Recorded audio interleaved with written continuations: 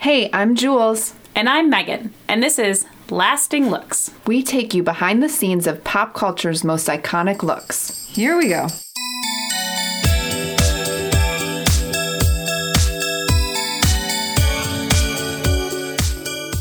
Mic check, 1, 2. I like touching my ear and going like this. Like Mariah. All I want for Christmas is you. Oh, wow. Is that how you're going to check the mic this week? Jules, the best way to spread Christmas cheer is singing loud for all to hear. Oh, you really, really love Christmas, don't you? It's my favorite, Jules. Well, I know you love Christmas, so we couldn't go into the holidays without going into some Christmas costume fun before we wrapped up the year. And we are so excited to talk to Laura Jean Shannon today, who is the costume designer on the Christmas classic Elf. So without further ado, here is Laura Jean Shannon.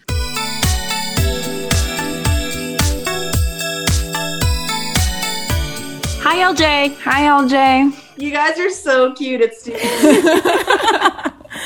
How are you? Oh my gosh, you guys are so festive. It makes up for my lack of festivities. Dude, after hearing about all your crazy things you're working on, I thank you for just being here. Oh my gosh, it's my so pleasure. You guys are so cute. We, I don't know, I worked with you on Electric Dreams for about two days, maybe 3 days, and I have never forgotten you. You've always had you left a good imprint on me with someone that's just so fun to work with. We had amazing conversations, and we decided to make a little Christmas episode with Elf. So I can't handle it. This is Julie. I'm Jules. Hi. Hi, honey. Oh my gosh, what a crazy, epic week. I told my husband I would not have woken up if I hadn't set my alarm. Sorry, what were you going to say? No, we just wrapped for the Christmas hiatus last night, but we were supposed to work today. Our schedule went wild this week. We had a bit of a delay with COVID, so Many COVID delays. It's been bonkers. Wow, that's intense, guys. Yeah, no, we had our very first case of COVID this past week, which breaks my heart because we've been working since the beginning of August, and we've been being really careful and safe, but there's no amount of careful and safe that's careful and safe enough, really. Exactly. That's true. It can, yeah. I mean, Jules and I live together, and we also run our pod together in the costume department, so we feel very secure, but it's still there's only so much you can do, I guess. Yeah. But yeah, totally. And that's the thing, my Super Suits team, we're very contained. We have a building that it's just us. Yeah. So we're all really responsible, and we're like an extended family, and we really trust each other, but even still, but that's 2020 story. You guys look like cute little Santa's helpers right now. Thanks. So that's what we should be focusing on. Yes, let's talk Elf. Take care of one another, but also stay upbeat. Exactly. That's what we try. We try our best. Yes, we do. We laugh a lot, which is fun, but... Yeah. Sorry to get back to it again after I just said let's not talk about it, but I think that it's so important that people learn that lesson of it's okay to be responsible and to actually accept that we're dealing with something like this right now. And it's also okay to stay upbeat while doing it. Mm-hmm. And one doesn't have to be separate from the other. And I think that it's great that you guys have each other as a support. And I try to provide that support to my team, who provides it to each other. We still had our Christmas party, just socially distanced. Yeah, there's ways to still enjoy life. So that's kind of why we did this podcast too, is we had this idea and we were just trying to do something light and fun. And also for people to listen to it and kind of just have a little bit of escapism for, a little period of time, just because just working on this is making me sane, because so much is going on in the world. To have something positive to focus on has been a blessing. Our weekends, we don't do anything. We don't go out. We can't go anywhere. So at least we have projects to work on to keep us passionate moving forward. Something to look forward to. We looked forward to this interview with you all week, talking about it, saying, I can't wait to see her. Watching movies together, taking notes. Yeah. So that's very inspirational. And that's, that's sort of how I look at COVID. There's obviously a lot of negative, but the things that can come from it that can be positive are the choices that we make on how to deal with it. And you guys have really taken that to the next level, that you're finding a way to exist in that scary place to bring lightness and joy, not only into your own lives where you now have, like you said, like something to focus on that gives you sort of a sense of purpose, but then you extend that out to the world, and that's really awesome. And it's people like you and my sister-in-law who's like food banking in Manhattan, and people who are really taking the time and hopefully, and I think my team and I have been doing it too. It's like finding ways to be supportive of other people, keeping yourselves like engaged in different ways than before, but in some ways more connected ways. Our society has gotten to a place where, there's this instant gratification thing that everybody's so used to. I can get whatever I need, wherever I need to, whenever I need to. And, there's been a loss of actual connection. And oddly, having this pandemic, has actually created more connection. I can't tell you how many people are like, oh yeah, my family and I have a weekly Zoom now. Some of them hadn't spoken to their siblings in a year. Right. Yeah. All right. So we want to say, how did you get the movie Elf? How did you start working on that? Good question.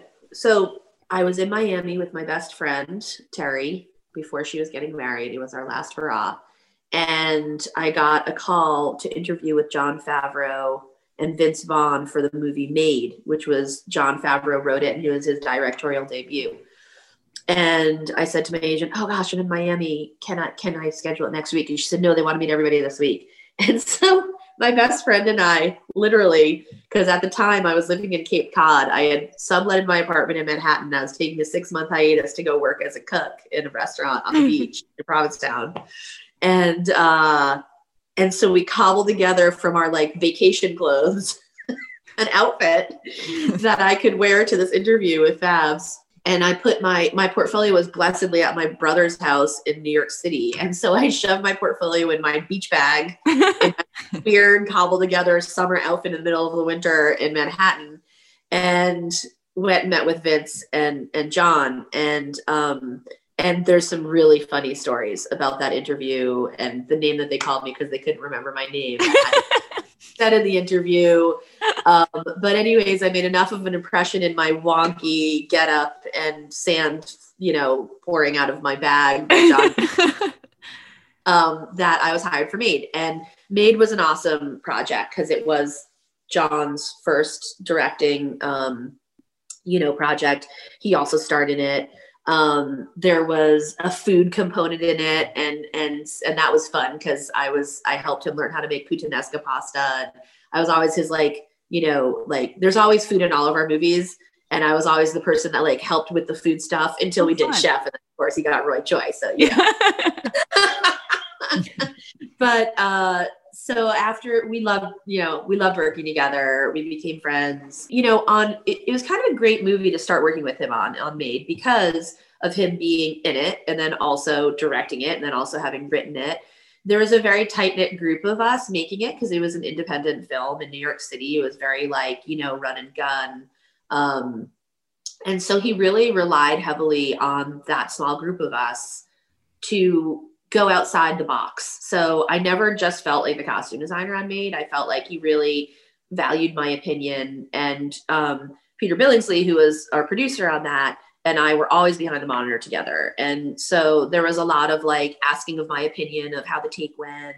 And it was just like a really great collaborative relationship. So when Elf came along, John gave me a call and said, hey, listen, I'm doing this Christmas movie. And I was like, well, that sounds like fun. And I like kind of chicken scratched some like basic ideas based upon the references that John gave me as inspiration, which are all kind of like evocative things from our childhood. And that's something that I love working with John because he and I are very similar in age, very similar in like our socioeconomic, like where we grew up. And so, and also we're geeks. So we have a lot, a base of reference that's just, there's a lot of conversations between John and I that go something like this. John, the thing and the thing. Me, oh yeah, the thing. Like, what are you guys talking about? Oh my God, a match made in heaven. Yeah, right? That's so great when you work with someone like that, where you're just like, we kind of have that sometimes, where you're just like on the same wavelength, like you just understand each other, and that makes such a great working relationship. Easy and fun, which is comes out. Your work's amazing, so it shows through how you have a good time doing it too. Thank you for saying that, because I totally agree. I think that you have to have fun doing what you do because it translates. Right. And we had so much fun making Elf. And so when John called me and I did my little chicken scratch, and then I met with the producers and him, and they were all like, great. So that's how I got Elf, is from my relationship with John and are already having that collaborative, kind of connection. And then, he said, listen, I want to make a Christmas classic.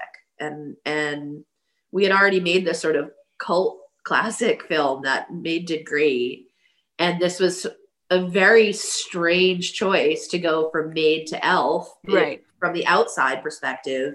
But from the inside perspective, it was actually a really smart choice, because John is brilliant and he really has this great ability to tap into the greater consciousness of like humanity and a cross-generational approach, where everything that he writes and directs, he knows how to write a joke or improvise a joke in the moment that feels right, that's going to actually trigger a 3-year-old and an 83-year-old and everybody in between. So true. Yeah. So that's, kind of the magic. And like you said a moment ago, when you're having fun and you're in the moment and you're free, and that ability to improvise and, and just really catch that magic in a bottle when you see it, he's really good at that. Yeah. It does. It does. Because it is a Christmas classic. And I watch that movie many times a year, even when it's not Christmas. So yeah. Oh my gosh. I've actually watched it this year, like an embarrassing amount of times. It's on TV, it's on AMC. And it's one of those things too, Christmas time. Like if it comes on, I'm like, I'm just going to turn it on. No matter what point it is in the movie, I'm like, I'm just going to watch it. And then like you get sucked in and then you just finish the whole thing. So I've watched it probably like 8 times this year. That's really, I love that. It's funny because I'm a Trekkie. And I always joke that Star Trek is the family that's traveled with me everywhere I've been. I've watched it in Korea. I've watched it in Japan. I've watched it in Australia. You name it. I've watched Star Trek in that country, and I've been to many places. And Elf, actually, it's funny that you said that the way you did just then, because it's a similar thing. There's like a comfort that comes. Yes, that's the word I was going to use. Comfort. It's like you feel it's your family. Right. Yeah. And I think there's such a like interesting thing. I don't know what it is, but there's TV shows like that too. We talked about Friends that has that comfort aspect to it. And I just think it's so interesting when you create something, it goes beyond just, someone's favorite movie. It serves a purpose of comfort for people. Yes. And I think that's incredible and special. People look forward to it. And we'll say happy Elf season, Oh yeah. We nailed it. It's Elf season. They start playing it before Thanksgiving. And that's great that you said that. Yeah. Cause I can completely relate to that feeling that it provides you, that thing where it's like, oh man, I got to pack. I hate packing. Well, maybe if I turn on Elf, it won't be so bad. Yeah. Yeah. Yeah. And him and an adult in that Elf costume, like Will Ferrell in that with the yellow. Hilarious. It's perfect. It is perfect. Will's the best. But so one of my favorite moments creating that costume with Will was we had to have an undergarment fitting, because we had, a 6 foot tall man in tights with a period construction cutaway coat, 50 feet high, and a screen in everybody's faces. So we had to make sure that we wrangled what was inside the tights in a way that was presentable on a screen. So we literally had this undergarment fitting, and my team and I went out and got like everything you could possibly imagine that he could wear under tights that might work. And we got this one thing in particular. It was called the Andiamo. And it was a pair of padded underwear that you wear when you're bike riding from this Italian biking company. I think we might have even like special ordered it. And so Will's like, oh, Andiamo. Like the funniest, sweetest, as he is on screen. He's so like gentle spirited behind the scenes. He's like actually kind of quiet. And like, I don't want to say reserved, because he's not. He's very warm and effusive, and it's very comfortable to be with him. but he's not like, whoa, Right. behind the scenes. He's just a guy, that Right. is fun to hang out with. But in that fitting, when he saw the Andiamo, we started, of course, all calling it the Andiamo. He put it on and he pulled on his tights, and it gave him the world's biggest camel toe. Oh my God. I actually don't even remember what we ended up going But it'll with. forever live on. Belt situation, but forever it lived on. So when it came time to dress him, he'd say to Pam, his dresser, my friend Pam Kiesel, who's awesome, who was our like key set person. Because by the way, Elf wasn't a huge budget movie either. It was like just left of indie. I mean, it was it was a studio movie-ish, but it was indie-ish too. Like we didn't have a huge budget. So Pam was my like set supervisor and covered everything, but she also worked with Will, but he didn't have like a personal dresser. Pam was the everything. So whenever it came time for Pam to dress Will, he'd be like, "Did you set my Andiamo?" So, yeah. That's awesome. Speaking of him being hilarious, the backgrounds, the scene where he's running around New York. We don't know if that's true. We watched something on Netflix. Yeah, they asked me to be on that, and I feel bad. I said no. I was really busy. And I also never know, like I knew when you guys asked me to do this, it was all going to be like upbeat and like why we love the movie. And sometimes with like reality things like that, I get nervous that they want to like focus on like the 2.5 seconds that something negative happens. Right. Yeah. I declined being on that. And I feel a little bad because it was nice seeing everybody and I saw myself behind the scenes and stuff. Right. But yeah, I know what you're talking about. I was like, no, we definitely had extras. Because that is amazing. Okay, so we watched it, and actually, we did. To be fair, we did also have real people. Right. Okay. They did also plaster, like Times Square. Like we're going to be filming here, so if you're here, you're getting filmed. So it was kind of a combo. Okay. So that's so funny because they had so many costume.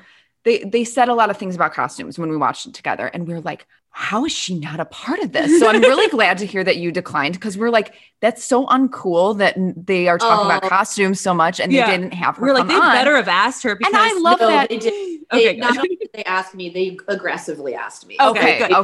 Like they actually, because I actually reached out to Fabs and I was like, are you going to be a part of this? Because if you're going to be a part of it, no brainer. I'm 100% on board. But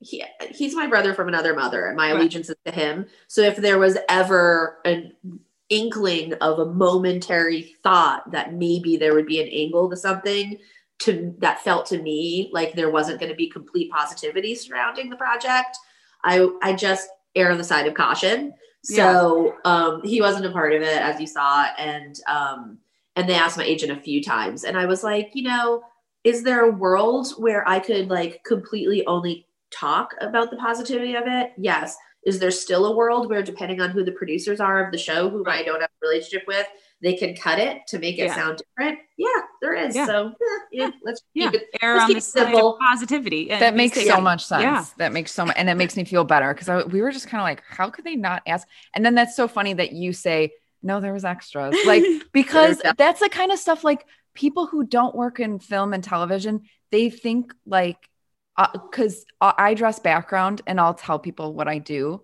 and sometimes they'll be like, they're like, wait, those people have costumes? I'm like, what do you think? Yeah, I know. Also, like, we do a medical really show. Lucky. It just happens that everybody's got 60 scrubs. People that show up in scrubs, gym shoes, scrubs, like, matching. Everybody looks the same. And then they're like, oh yeah, I guess that makes sense that you have to dress the people in the background. Yeah, I totally feel your pain. P.S. Exactly, case in point, and you're actually making me feel better, because I was feeling a little guilty that I said no to them, because it was kind of a cute little special. But you're making me feel better, because you're right. When I saw that part, I was like, what? And it is, what it does is it does, you're right. It kind of, it removes they're trying to simplify it for the audience, which is great, and I get that.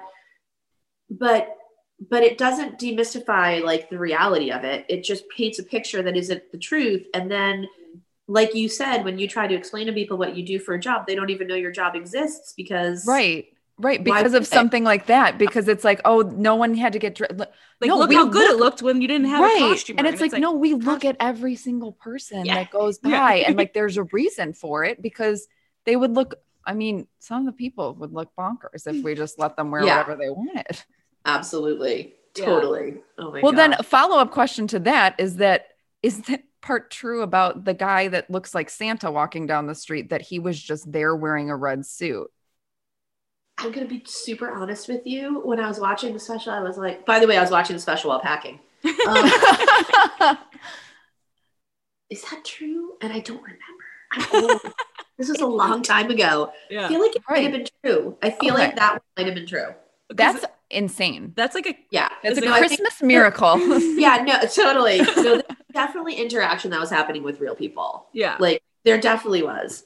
There just also were also extras. Right. Yeah. His face as he goes around that revolving door brings me such joy. Oh my gosh, it's so We funny. love that. It's so sweet. funny. In the special, they also said too, like costumes would have been a holdup for the production because of clearance issues, I believe. Yeah, they It were was- saying something about clearance issues. Yeah, with so that's the whole thing. That is why I didn't do that special, is because there absolutely was a moment on the production where from the very start, like I was saying a moment ago, when you know, John called me to talk about it, he's like, I want it to feel like the Christmas specials when we were kids, those claymation Christmas specials, you know, Right. I want it to be evocative of that feeling, which is why we have the snowman and the narwhal and the little wood, you know, the woodland creatures. And so that was right out of the gate, our plan. And so we were all under the impression, since it was our plan, that we were cool with it. And then at a certain point, partway through, after I had built all of the costumes and they were about to be delivered, there was a scare where it was like, wait a second, we don't have a deal with Rankin Bass, and we are so heavily influenced by them. So what's the plan? And so John and I had to get on the phone with legal. I mean, I actually, as always, I always take any situation that's like stressful and could be deemed negative and try to seek out the positivity and the silver lining. So I became really close with the lawyer. I joked with him. I was like, fine credit, you know? So we got on the phone and, you know, they started out by saying stuff like, the elves can't have pointed hats. And I was like, guys, they're elves. Oh my God. Yeah. I get it. We need to be conscientious. Pointed hats. I'm going to pretend I didn't hear you say that. Right. You know, no pointed toes. I'm like, again, with the elf thing, you know? So, but we did, we swiftly shifted gears, and my assistant designer, Marcus Henry, who is a god amongst men, and to his students who get to have him teach them now costume design, at University of Colorado at Boulder. They're so lucky. And then my supervisor, Nancy Duggan, who's a goddess amongst women, we just hunkered down and pumped out, you know, sketches of different versions of elves that had different design elements to them that were enough sort of new and fresh in our ideas. We re-swatched all the fabrics. You know, we did a lot of our prep in our building in New York because we started shooting there as well. And that's where Marcus was based. And then we did a lot of our shooting in Vancouver, and that's where Nancy was based. And at the time that this all went down, we were already in Vancouver. We'd already shot the New York stuff. And so we just snapped into high gear to kind of rejigger stuff and rebuild like 70 suits really fast. I was like bringing suits home with me to my hotel room and like puff painting them, Oh like my gosh. until I fell asleep on top of them. Because the first round of suits were all hand embroidered Wow. by these little nonas, you know, little Italian grannies in New York that worked at this specialty shop, Corelli Costumes, that built our elf suits. And then we shifted gears and we had these wonderful builders in Vancouver help us with the second round. And so, you know, it was nuts, but it was also just was what it was. Do you know what I mean? There was something that went down and we fixed it. And then Fab sent us this giant bouquet of flowers to the costume department the morning that we delivered the suits. And he said to Santa's real elves, you know, oh, that's so cute. And it is, and he and I have spoken about it many times, that it ended up being great. Like, so often it's really interesting how it's all the mindset, right? Right. And so I find that I joke that if anybody isn't good at like shifting gears and rolling with like new information, then they should not be in the film industry. We were just saying that. Yes. Yeah. Oh my God. Especially with our week last week. Yes. It's every like, scene was like, we're going to move that to Friday and then we're going to move this up. And we're like, okay, you have to go with the flow, and no journey from the start to a show, exactly what you're saying, to the end is linear. It's not like smooth sailing. 100%. 100%. And here's the thing, like, that's part of why the film industry is doing so well, knock on wood, with COVID, because we are geared towards, so shifting gears and taking new information in and changing the plan, change, like when I got married, I eloped with my husband. I walked into the floral shop and I was like, hey, I'm getting married tomorrow. I need some flowers. And they're like, what? Yeah, we wish you had called us, and I was like, guys, chill. Like, whatever meant to be here, like, that's what I'm going to use. It's cool, Right. And because film people are like that. We're like able to, just like work with what you got and make quick decisions. Exactly. Work with what you got. And when it comes to things like notes, for instance, like, I actually it's part of why I love doing the superhero stuff I'm doing right now. I create this like crazy work of art with my team.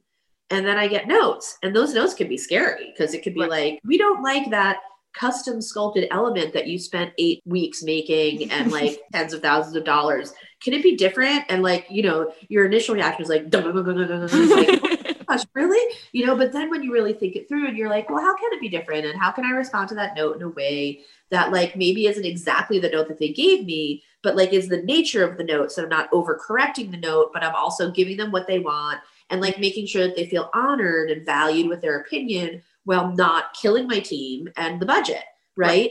So oftentimes when that happens, it actually creates something better than what you delivered in the first place anyways, because it's a collaborative art form. Yeah. So like getting people's input actually can break you free from a mindset that you were in to create something you wouldn't have thought of anyways. So when that whole thing went down with Yelds, John was like, dare I say, I know it was a pain for you guys, and like really hard work to like shift those gears and like recreate all this stuff differently than our original plan. He's like, but dare I say, I prefer it. Like, I'm kind of glad it happened. Right. And me too. I mean, here's, like, we're not in this business for easy. If we were in this business for easy, then again, let's go find another job. So it's trust the process, and it always kind of does end up better. Whatever ends up is usually like what it's supposed to be. Yeah, it's meant to be. Why talking to you guys about it, all of the things I'm saying to you being in the industry and specifically in our field of costume design, you totally get what I'm talking about, and you understand the sort of excitement that comes with it. Right. Mm-hmm. As opposed to like how you brought it up, how it was depicted in the show where they're like, oh, we almost had to close production. It's like, for like 42 seconds until somebody had a conversation with me and I made it better. Right. Do you know what I mean? Like, so dramatic. Yeah. Well, and the fun thing is too, like, we'll do scenes where we'll be out on a location. It'll be randomly, there'll be no need for a blood or a throw up or something. And and usually when you have it scripted and you have things ready, I have all the things lined up, and then you're out somewhere and they're like, we're going to make her throw up, and you're like, all right, let's go to craft service. You just work and you're like, okay. And then like to the viewer, it looks the exact same as if you prepped for it for a week, or if you found it in 30 seconds. Right. Then and then to me, I love watching it being like, ooh, yeah, that was like rice pudding from craft service. Yeah. Yeah. But I think that's what's so great about doing this podcast and showing how much work. A lot of people have come to us and said, I had no idea how much work goes on behind the scenes of costumes, and it just shows up on the person's screen. And like we were saying, some people think like, oh, the actor wore their clothes to work or something bonkers. Oh, I've heard that so many times. Many times. They don't show up in their just civvies, or I'm like, oh. Right. Right. When they were trying to do the COVID, planning, mm-hmm. just be glad you weren't a part of that. For months, I was a part of the like how to get safely back to work. And in almost every plan that was put together by like people that aren't in costumes, almost every one of them was like, the actor will now have to show up in their own clothing, you know? And it's like, yeah, right. Okay. So how does it feel to have created a costume that is such a big part of not only Christmas culture, but pop culture in general? Because we went to Target and we were getting our Christmas stuff, or we were getting our Santa mugs. And we were looking through all the Christmas stuff, and they had like an elf full onesie zip up. They had an elf Christmas sweater. Oh, people have the life-size posters in their windows and stuff. Yes. And it's like your costume that you created is now this part of Christmas culture. And how does it make you feel when you see that you've had that sort of impact? That's a really great question. And what's sweet about that is that's nice for like my mom, you know. My mom was at Big Lots the other day, and she's sending me all these pictures of, you know, the wrapping paper and all this stuff. And she's like, my baby created that. You know? And she always answers the phone, Buddy the elf, what's your color? You know? Oh my God. So like in that way, it's funny. I don't know how to answer. It sounds so like made up, but it's true. I don't actually know how to answer that for myself because I live that feeling through the people in my life, if that makes sense. Yeah. So what I love about that is how it makes people who are close to me feel excited. You know what I mean? Yeah. Like friends and family, you know, how they're able to be like excited about that. And actually like this time last year, back when we were allowed to like be with people, I was in the car with a PA of mine who I love, Sam. She's no longer PA now. She's like running the Marvel super suits department, Get it, you visual stuff. Yeah. But yeah, she's badass, but she is great. And we were in the car, and I think we were leaving this event at UCLA because I try to do a lot of like outreach and mentoring, and my team and I go and speak to the graduate students at UCLA and, you know, work with them when we can, and some other, you know, places as well. And there was a poster, and Elf was up there. And I think I had another one of my, I think Jumanji was also up there. And she was like, LJ, what does it feel like to like, you know, have your like work, like, you know, immortalized and, you know, it feels good, but mostly it feels good through the lens of others. Like even how she was so excited in that moment, and she was on my team, like that gave her this feeling of like, wow, you know, which is great. And so that's really fun. I will say it is interesting because when the movie did become such a big hit and the swag did start, you know, being created, I actually have like a coffee table book and then this other little book that I bought from a bookstore because I basically partially like illustrated it without any credit, of course. Right. That's so true. It's, you know, your design, you sign your design away, your design right. And so I did like all of the embroidery, which is all hand done on Bill's costume. I hand drew that. Like I actually did extensive research on various cultures of the world because I wanted the elves to be members of the world. Like I didn't want them to be any one, you know, kind of people. I wanted them to be representative of all peoples because that is what they should be. Right. And so I took folkloric referential imagery from, you know, all types of cultures.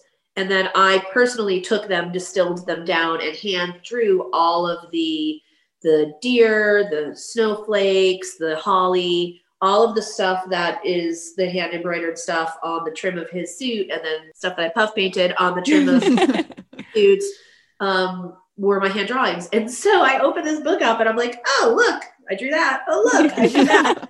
So it was just kind of funny, you know, and in that way it's like, oh, that's interesting, you know, that like I never thought about how those things could be then utilized for merchandising and stuff like that. But I will tell you guys this too, that you may not know, and this is something that might be of interest to you, that's elf specific, that's completely tangential and different than what we're talking about. But you probably saw how they were talking about how Greg Gardner on DP was talking about forced perspective on that special. Yeah. Yes. So forced perspective was how we made Buddy look so huge and the elves Right. look so small. But what they didn't talk about, because I didn't do the show, was that every single adult elf had a child elf version of them. No. So whenever we shot, for instance, including Pop Elf, so whenever we shot, for instance, like Buddy talking to an elf and the elf's back was to us, we'd have the kid. And then when we flipped it around and Buddy was talking to the adult elf, we'd have the adult and Buddy would be here. Elf would be here. Yeah. So you had to have a kid version And an adult version of every everything. elf. Of every costume. elf. Yep. Holy costuming. It was so fun though. It was really cute when you'd be on set and you'd have like the adult and the kid The version. kid. Oh, that's Yeah. so cute. Really important to John. He really, he really didn't want the elves, because let's face it, so many Christmas movies, like they have little people come to play the elves Mm-hmm. or kids come to play the elves. And he's like, I want it to be just adults, playing the elves, like in a way that felt respectful. Do you know what I mean? To, not pigeonholing people into, Right. And so that's how we did it. That's so cool, but also like A lot of work. A lot of work. But cool. But that's a really cool thing. After watching it, I kept being like, Jules, forced perspective. Totally. Now you know that other little bit, the additional little bit. That's How the- cool. That is very cool. And actually we were going to ask about the forced perspective thing because it's really funny too. I feel stupid. I have watched that movie so much and I just thought like it was digital or something. Like I had no clue how they made that work. That's not stupid. That's not stupid at all. Here's the thing. If we had had any other director, it would have been done digitally. Yeah. But John, and this is part of what I love about him, is he is very much invested in only utilizing the resources that we have to achieve what we're looking to achieve if they're ready to be used. So for instance, on Elf, and then subsequently moving forward onto Zathura, which was the next film after Elf, honestly, like VFX and digital work, like it wasn't quite there yet. Right. Right. Like you could tell that it was CGI still back in those Right. days. Right. And I think it makes the movie feel like a big hug. It makes it like Yeah. It makes warmer it and gives it like cozier. a different type of authenticity, I guess is the word I want Yeah. to use, that makes it Yeah. more special because you did make it work without because then Right. that's Well, you also feel it. feels dated too. Right. Soul. Yeah, That's exactly. It's a tactile thing. It's like you can say, "Oh, look at that. That's real." And back then, with the way that CGI was, you just knew. You knew you were being duped. Right, And it yes. kind of takes you out of the story a little when you're being duped like that. So same thing on Zathura. We had that robot was practical. Like that Zorgon was practical. Even on Iron Man, when we moved into that, it was really important to John that we have that suit be built practically so that in those important moments, we saw the actual suit. It wasn't just this, digital character. So it wasn't really until technology caught up and he knew that there was now this seamless ability to create something virtual where he started going into the Jungle Book of it all, where, Right. I shared an office with all of the guys who were, not all the guys, but with a group of the guys who were building the characters from their spine out, and now John has his company Gollum because he's so intrigued by and invested in the forward motion of technology. But back then it was all about doing it practically because he knew that there was still technology that had to be developed, before it would feel the way he knew it needed to. Right. Right. Thank goodness for people like John because it makes it awesome. Yeah. The keynote. amazing. Yeah. So much. I just watched the finale of The Mandalorian last night, and I'm like, I love that I get to be, you know, like an audience member, but I was really sad when I had to say I couldn't do it when they asked me, because I'm so busy doing these 7 projects that I'm on, that, you know, I love, but collaborating with John has been a highlight in my life, let alone my career. And so that's definitely something that I miss and that I hope that someday we're able to do again. Yeah.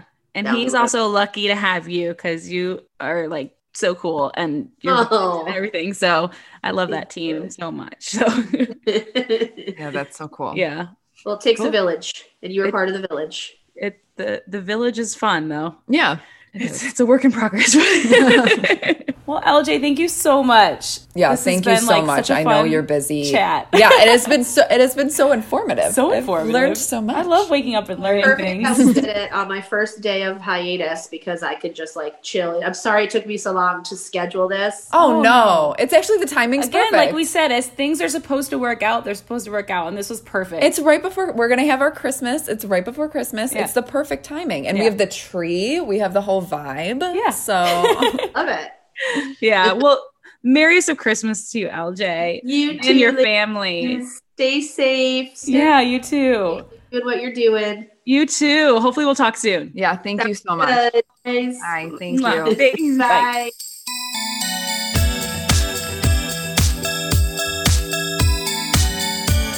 Bye. We all know it's been a tough year for small business. That's why each week on our podcast, we will be featuring a small business we love for free. Speaking of small business, you want to know what small business I love? Anzi Blue. Anzi Blue is a unique coffee shop located in Nashville, Tennessee. In addition to coffee, they also offer CBD, cocktails, a full menu, and plenty of to-go options. You can visit them at their new location in Hillsborough Village. You can also follow them on Instagram at Anzi Blue. And you can order their CBD products online at anziblue.com. We just want to give a special shout out to Sean Schuyler for the music and producing this podcast. Please make sure to rate and subscribe. Also, follow us on Instagram at Lasting Looks Podcast. Happy holidays. Merry Christmas. Feliz Navidad. Feliz Navidad. Bye, everybody. Hope you like the podcast.